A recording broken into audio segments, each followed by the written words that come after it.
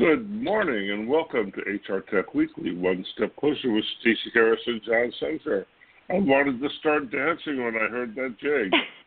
How are you, Stacey?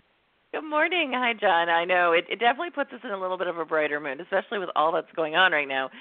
You are home, or you are not home this week. You're on the East Coast here where I'm at, so you're not dealing with the fires that are going on in California, which are just seem to be terrible right now. But you are here with our rainy East Coast weather this week, aren't you?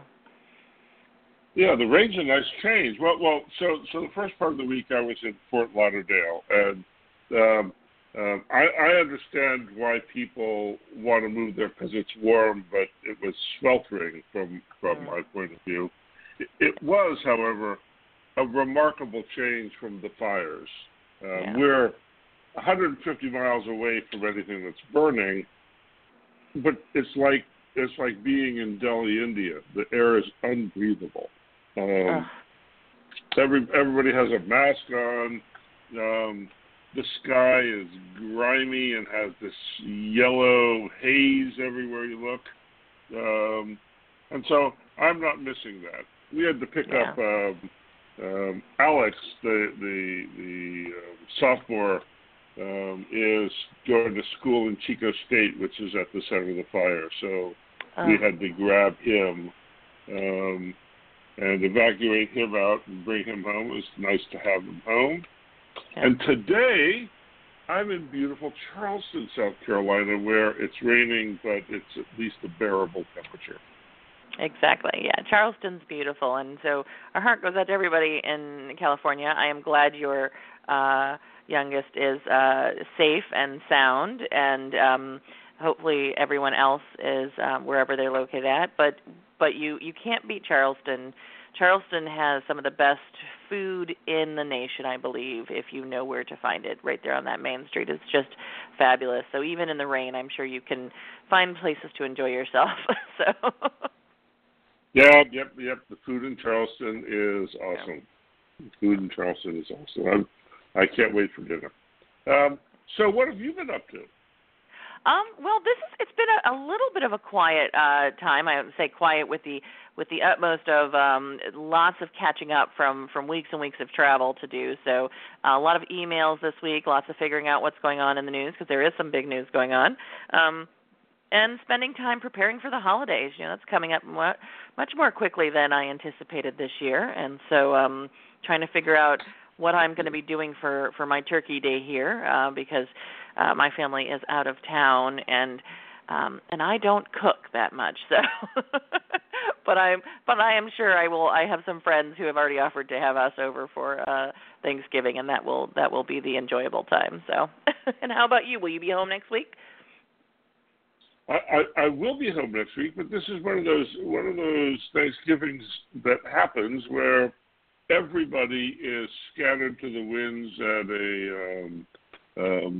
a spouse's family's house or something, right? And so I'm headed to Japan a week from tomorrow, and so Thanksgiving is going to be about packing. And when we have one of these empty nest Thanksgivings, we go spend time with this family who runs an Indian restaurant that we've been going to for 20 years now, and have some great Indian food and friends over there. There you go. Well, see, it's a multicultural Thanksgiving. That's the best way to spend it. I know my friends that I'll be probably spending Thanksgiving with are from Germany, and so we get a great mix of interesting foods that come from sort of the European bent with the U.S. bent, and it's fun and lots of good baked goods. Oh yeah, but we will be doing a show next week, so we should let everybody know so there will be a podcast. We'll be doing a little bit earlier and recording it, so people should expect that there will be a show next week as well. So. Right, something to listen to while you cook your turkey. That's right. Well, it has been a big week this week in the HR tech space. Lots of stuff going on, John. But you were down at an event in Florida with a vendor, right? You're there with Ultimate, and they were having sort of an analyst day with some updates. Any updates from there before we get into some of the other news going on this week? Well, it's. I spent a lot of time in a lot of different vendors' offices. The thing that is going on at Ultimate Software is unlike any of the other companies. This year they're going to hit. They're like 27 or 28 years old, and they have continuously grown over those years, and they're going to hit $1 billion in sales this year. They have at least one of the most, if not the most interesting AI implementations. And so that is feathered throughout their offering, and that's pretty interesting.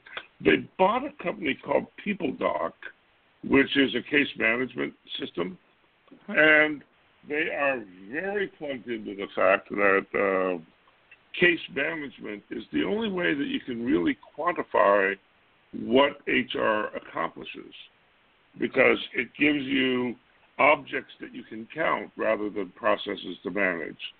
And so they're imagining using the data both in the case management system and that the case management system generates to improve the quality of the HR services they deliver with intelligence. So it was very exciting, and there isn't a more welcoming culture than the Ultimate Software culture. They have, I think, maybe the other thing that's really worth talking about is they have a way of thinking about ecosystem development and alliance and partnership development that is a reinforcing, certified process that enables them to cover all sorts of bases. And they're doing that thing about building out the capacities of their system through a well-greased network in a way that nobody else is touching. So it was exciting to get to spend time with them. Yeah, no, they are definitely, I think, a story for slow and steady might win the race, right? They have, I think, generally every year gone up just a little bit, just enough, and, they're now, I think, somewhere plus 4,500 plus individual organizations in their cloud application, and that's a pretty amazing story when you think about where they started from. And it's just been a sort of every year they do something, sort of just to move the bar a little bit higher. And so they are definitely one of the organizations who have, I think, ushered in the cloud market in the HR technology space. So glad to hear that they're continuing to add. I know one of the things that I saw that was mentioned was their workforce management applications as well. They're one of the enterprise systems sort of getting into the scheduling and time tracking space where previously they had done most of that through partnerships, correct? Right. Yep, that's right. They are one of the cases that they made that I found interesting is that they are exclusively an HR tech company, and I think most of the other enterprise players have aspirations to go beyond HR tech into some sort of financial stuff, and so that was interesting as well. Yeah, definitely. Well, it's been a big week. So not only did you have the Ultimate event going on down there, we had the big announcement of SAP purchasing Qualtrics just before they were ready to go out on IPO. It was like literally as they were getting ready to put the announcement out for $8 billion in an all-cash deal. One of those make them an offer they can't refuse sort of Godfather moments, it seemed, because I think everybody was sort of really shocked when this came out. Qualtrics is the surveying tool that generally gets used for employee engagement surveys and market industry surveys. We should note that we use it at Sierra Cedar for our survey that we do. It's one of the most flexible surveying tools in the market. And SAP decided that it is now part of their package that they want to offer to companies. Some say this is putting them in direct competition in some ways with the Oracles and the Salesforce.coms trying to get a broader share of market data. I don't know, John. What do you think about this big announcement? This was probably the biggest one in the news this week. I think the winner here is SurveyMonkey. The Okay. total winner here is SurveyMonkey because if you're an Oracle client, you're not going to get good service here. And so what we've seen about SAP acquisitions is it's where interesting market players go to die, and well, I mean, look at SuccessFactors. I mean, that's a classic example. And so SAP, there's a great market for Qualtrics. There's a lot of people at SAP who need Qualtrics. But if you're not an SAP customer, SAP, I don't think they have any sort of Salesforce direct to customer services that don't go through SAP. So you're going to have to become an SAP customer if you want to use Qualtrics, and that's not for everybody. Yeah, I'm not quite.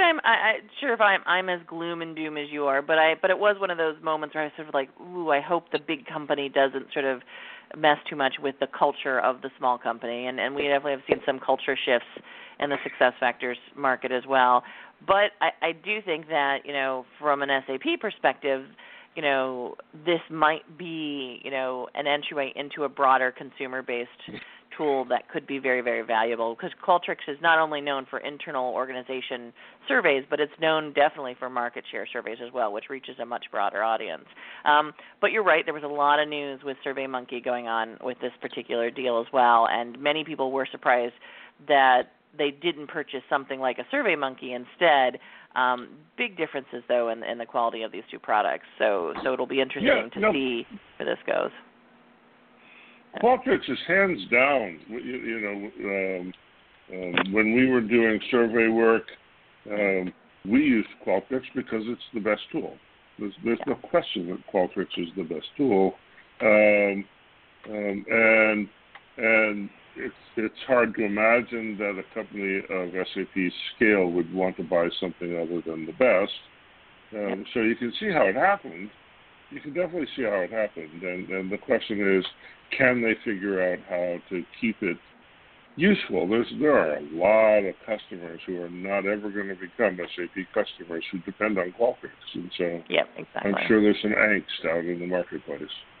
Yeah, definitely. No, it'll be an interesting thing to keep an eye on.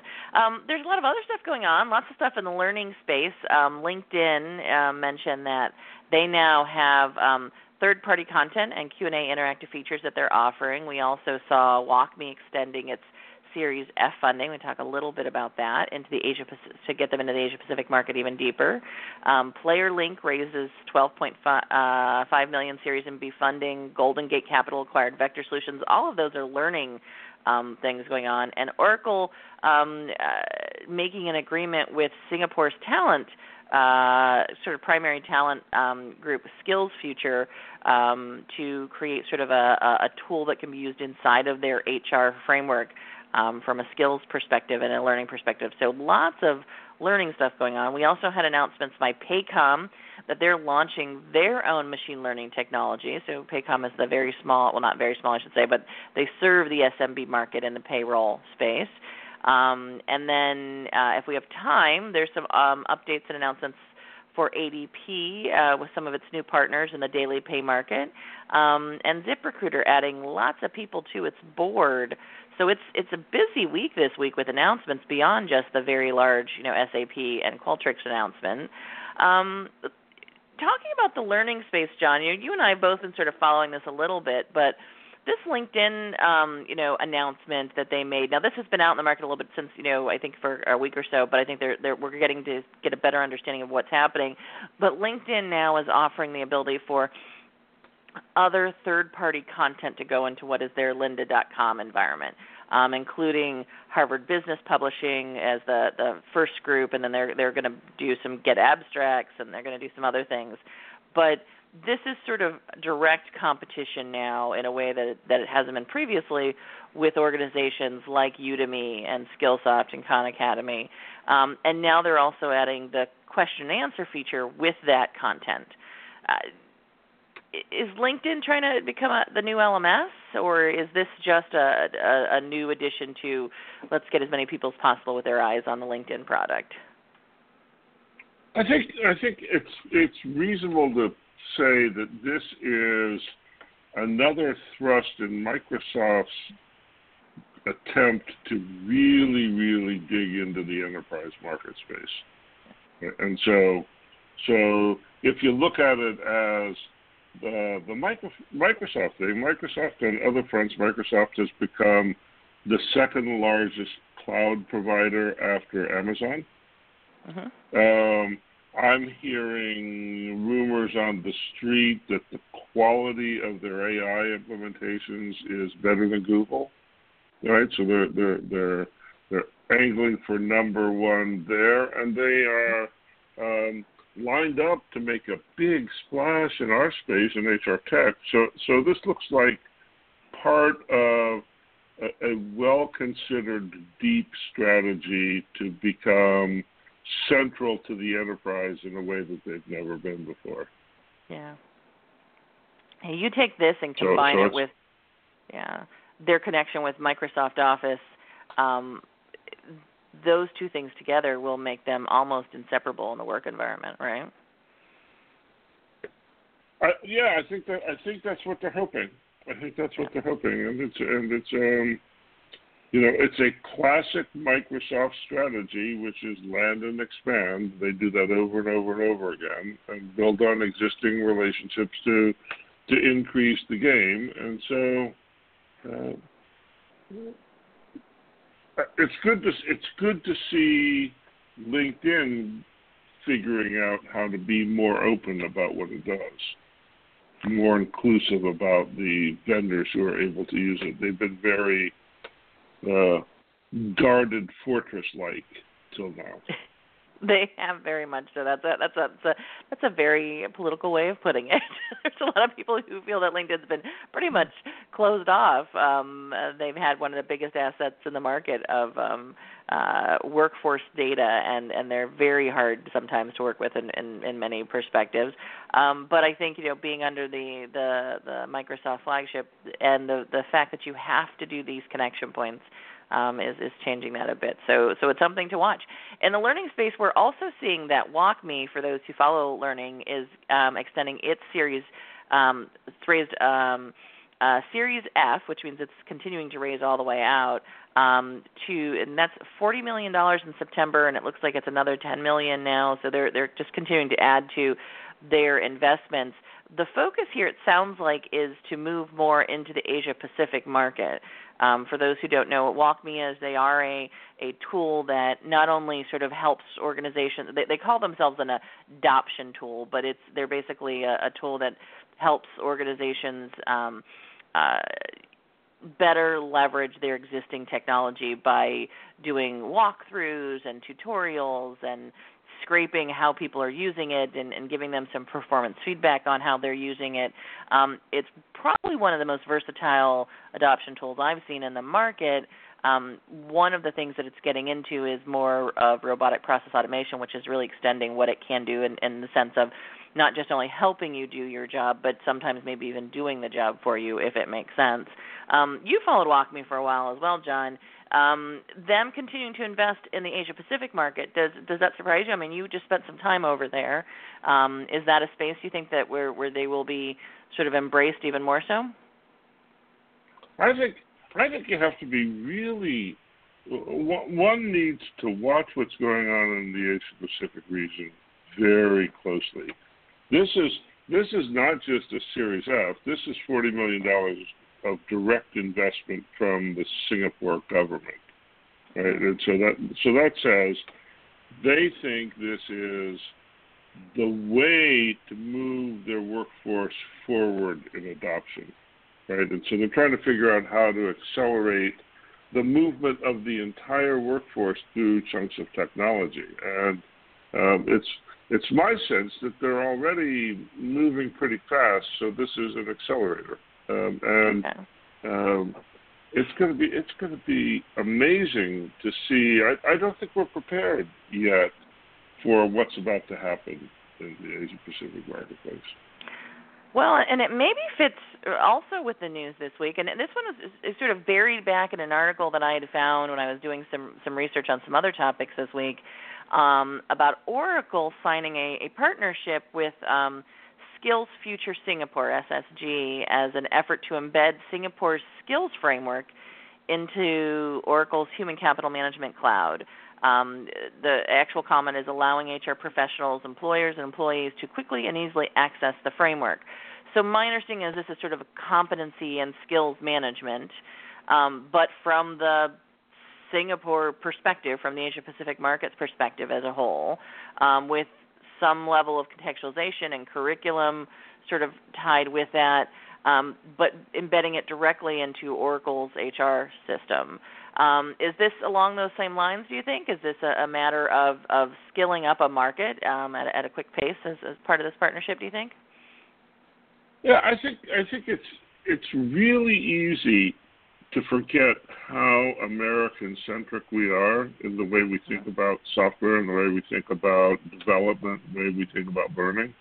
And so the Singapore government isn't alone. I'm sure there's something in Japan and Korea and China like this. The way that people think about work and how it's structured is different. And so if you want to make the market actually happen, you need to do it in the light of what the government thinks is the right thing to do. So that's a great move on the part of Oracle. And hang on 1 second, I got something for you here. You're listening to HR Tech Weekly, One Step Closer with Stacey Harris and John Sumser. Did you know 86% of career seekers would commit 5 years to an employer offering a student loan repayment benefit program? Even more amazing, only 4% of employers offer one. Benefit Ed makes it easy to introduce this in-demand benefit any time of year. Simple administration for you, simple sign-up for employees. You can help them pay down student loans or save for college. Compete for the best and build your dream team. Learn more at youbenefited.com/HRTech. That's youbenefited.com/HRTech. Isn't it cool that we've got sponsor? That's really great that BenefitEd.com is taking care of us. It is, and it's an important topic. Yeah, definitely. Yes, education and expense payment is massive these days. I think for anybody who's dealing with it, with my 2 children in school, I can completely relate. So moving on to the other learning stuff, are we? This is as you said a component of sort of fitting into sort of what's going on in the Asia Pacific market. But we also have a couple of other learning announcements this week. PlayerLink raised $12.5 million. In their funding, and PlayerLink is another micro-learning sort of organization, adding more and more to sort of how you think about learning and development. And then we're also seeing that Golden Gate, which is a sort of a known investor in the HR tech space, acquired Vector Solutions, which is another learning content provider in the safety and sort of manufacturing space. So we're seeing more and more investment in the learning space and going beyond just regionally, but everywhere in the market, I think, right now is the focus. Yeah, it's the learning space is churning right now. There are some funding projects that are running out of steam. It seemed to me that when Golden Gate Capital acquires something, it's a PE play, and it signals that they thought that the Vector Solutions was an underperforming asset that they could fix in some way over a couple of years. So there's this great sense of opportunity, but you watch this very closely, and there's some big questions in the learning market. Like, if you've got 6,000 or 8,000 bits of micro learning, how do you help people find it? Yeah. Right. And so what are you seeing on that front? What works in terms of, it's not really the traditional LMS, which you'd go to when you knew what you wanted. Yeah. If there are 6 or 8,000 pieces of content, you're not going to know what you want. So it has I have to no know idea. right? Yeah, the machine learning here. This is probably the most beneficial space for machine learning to really get involved. It's a little bit. I mean, it still has a bias concern, but not as sort of deep ramifications as we see in the recruiting space. It has a much better opportunity here in this space to leverage machine learning and data and insights to pull up information that you wouldn't have thought of being part of your learning process, right? Everything in this environment is about contextualization, and contextualization is a very broad term that humans use on a pretty regular basis in how we think about organizing our world, right? The machine learning has to help us contextualize this information, and up to this point, we've used catalogs and broad terms to do that. That's what an LMS basically does, is they catalog it into very big chunks and say, well, if you want this big chunk, everything's in here. Now we have to contextualize down into a granular level. And that, I think, is a lot of what you're seeing in this movement. We're seeing a lot of investment in what we call the micro-learning tools. We're seeing a lot of investment in machine learning, contextualization, tools that capture information about how you do your work so we can do a better job of the learning assignment.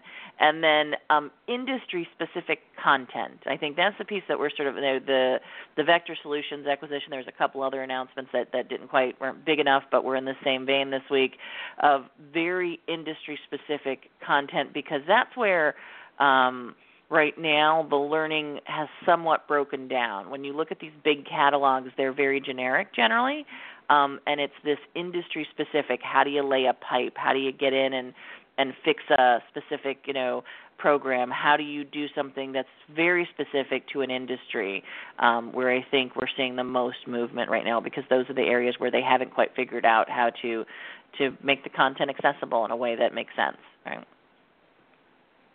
That's interesting. I find myself increasingly using Google as my first line of customer support. Yeah. So if I want to know, I was trying to change a template in a Microsoft Word document the other day. And so I went to Google and I said, I want to change the template in a Microsoft Word document, and it gave me 7 steps of instructions.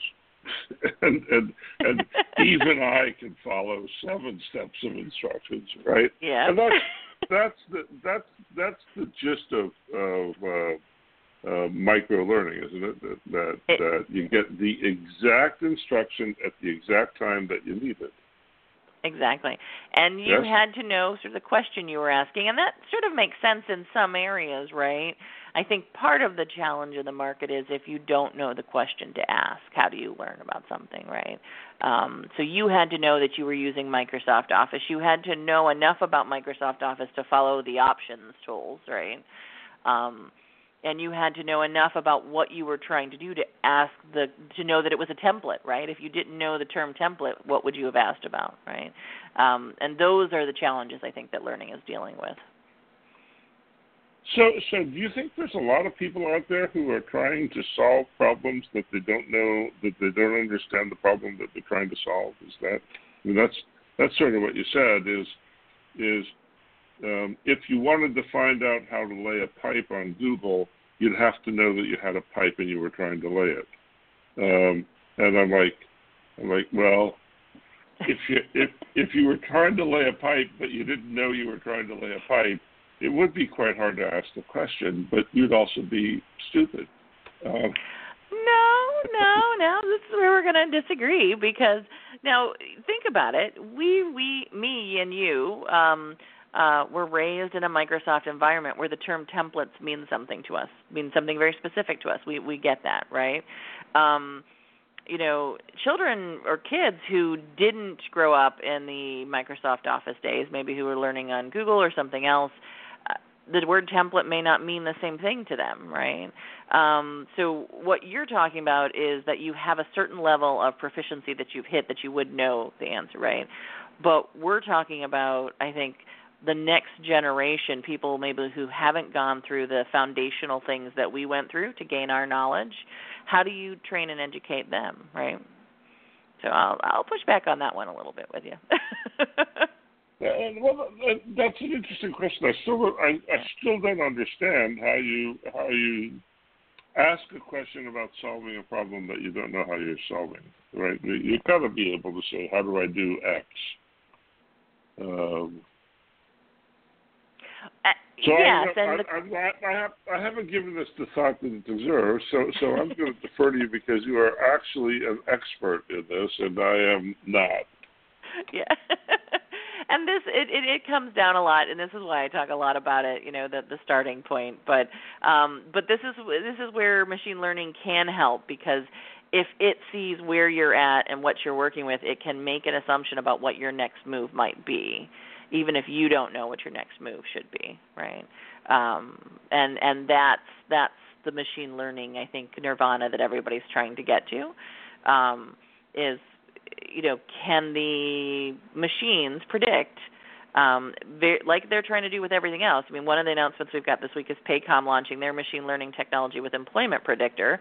Paycom is a payroll solution for primarily SMBs, and we haven't seen sort of machine learning being used in anything but the biggest of companies in general, right? Or with newer companies they're sort of on the forefront of cutting edge. But Paycom is a traditional payroll management solution that is now saying they're going to be able to give you some predictions about whether or not someone might be ready to leave your organization. Me and you have talked about that a long time. Can machine learning predict what someone might do or what someone might need in the future? And that's a question I think you could probably answer better than most. Yeah. So this is troubling. This is troubling. The idea that so you must remember that I think that flight risk data is pretty dangerous stuff on a variety of levels. It tends to create self-fulfilling prophecies, and lately, one of the things that you can do with attrition data is you can use it to spot problems in the organization. If you've got a bad manager who is sexually harassing employees, there'll be a gender-based difference in attrition rates. And so even if nobody is reporting the sexual harassment, you'll be able to see the sexual harassment in the data. If you make that something that is available to first-level managers, then you warn the offenders and give them the opportunity to retaliate. So if you see that Stacey, I've been sexually harassing Stacey, and I see that she is more likely to leave than most, it's not inherently the case that I'm going to do something kind with that information. And the idea that this information can be used for other than benevolent purposes is something that I don't see a company like Paycom paying attention to. It's a significant ethical question and would require training a lot of their employees. So it'll be interesting to see what their experience is with it. The data, the flight risk data tells you a lot of things besides flight risk. It does, and this is one of the things I think we're going to see in the market is that as I said, machine learning for learning for the case of sort of giving you a sense of what you might need to know next, right, seems to be a much safer ground right now. But even so, it has its biases, and more women focus on English versus math, so does that mean the machine learning tool will make some references about where you should focus your attention, right? We have a lot of stuff we haven't figured out yet in this machine learning space, and at the end of the day, it comes back to the human issues, right? That machine learning isn't going to resolve our human issues. Just like we don't know how to contextualize millions of micro-learning elements, we may not know how to appropriately think about flight risk information until we understand human behavior behind it, correct?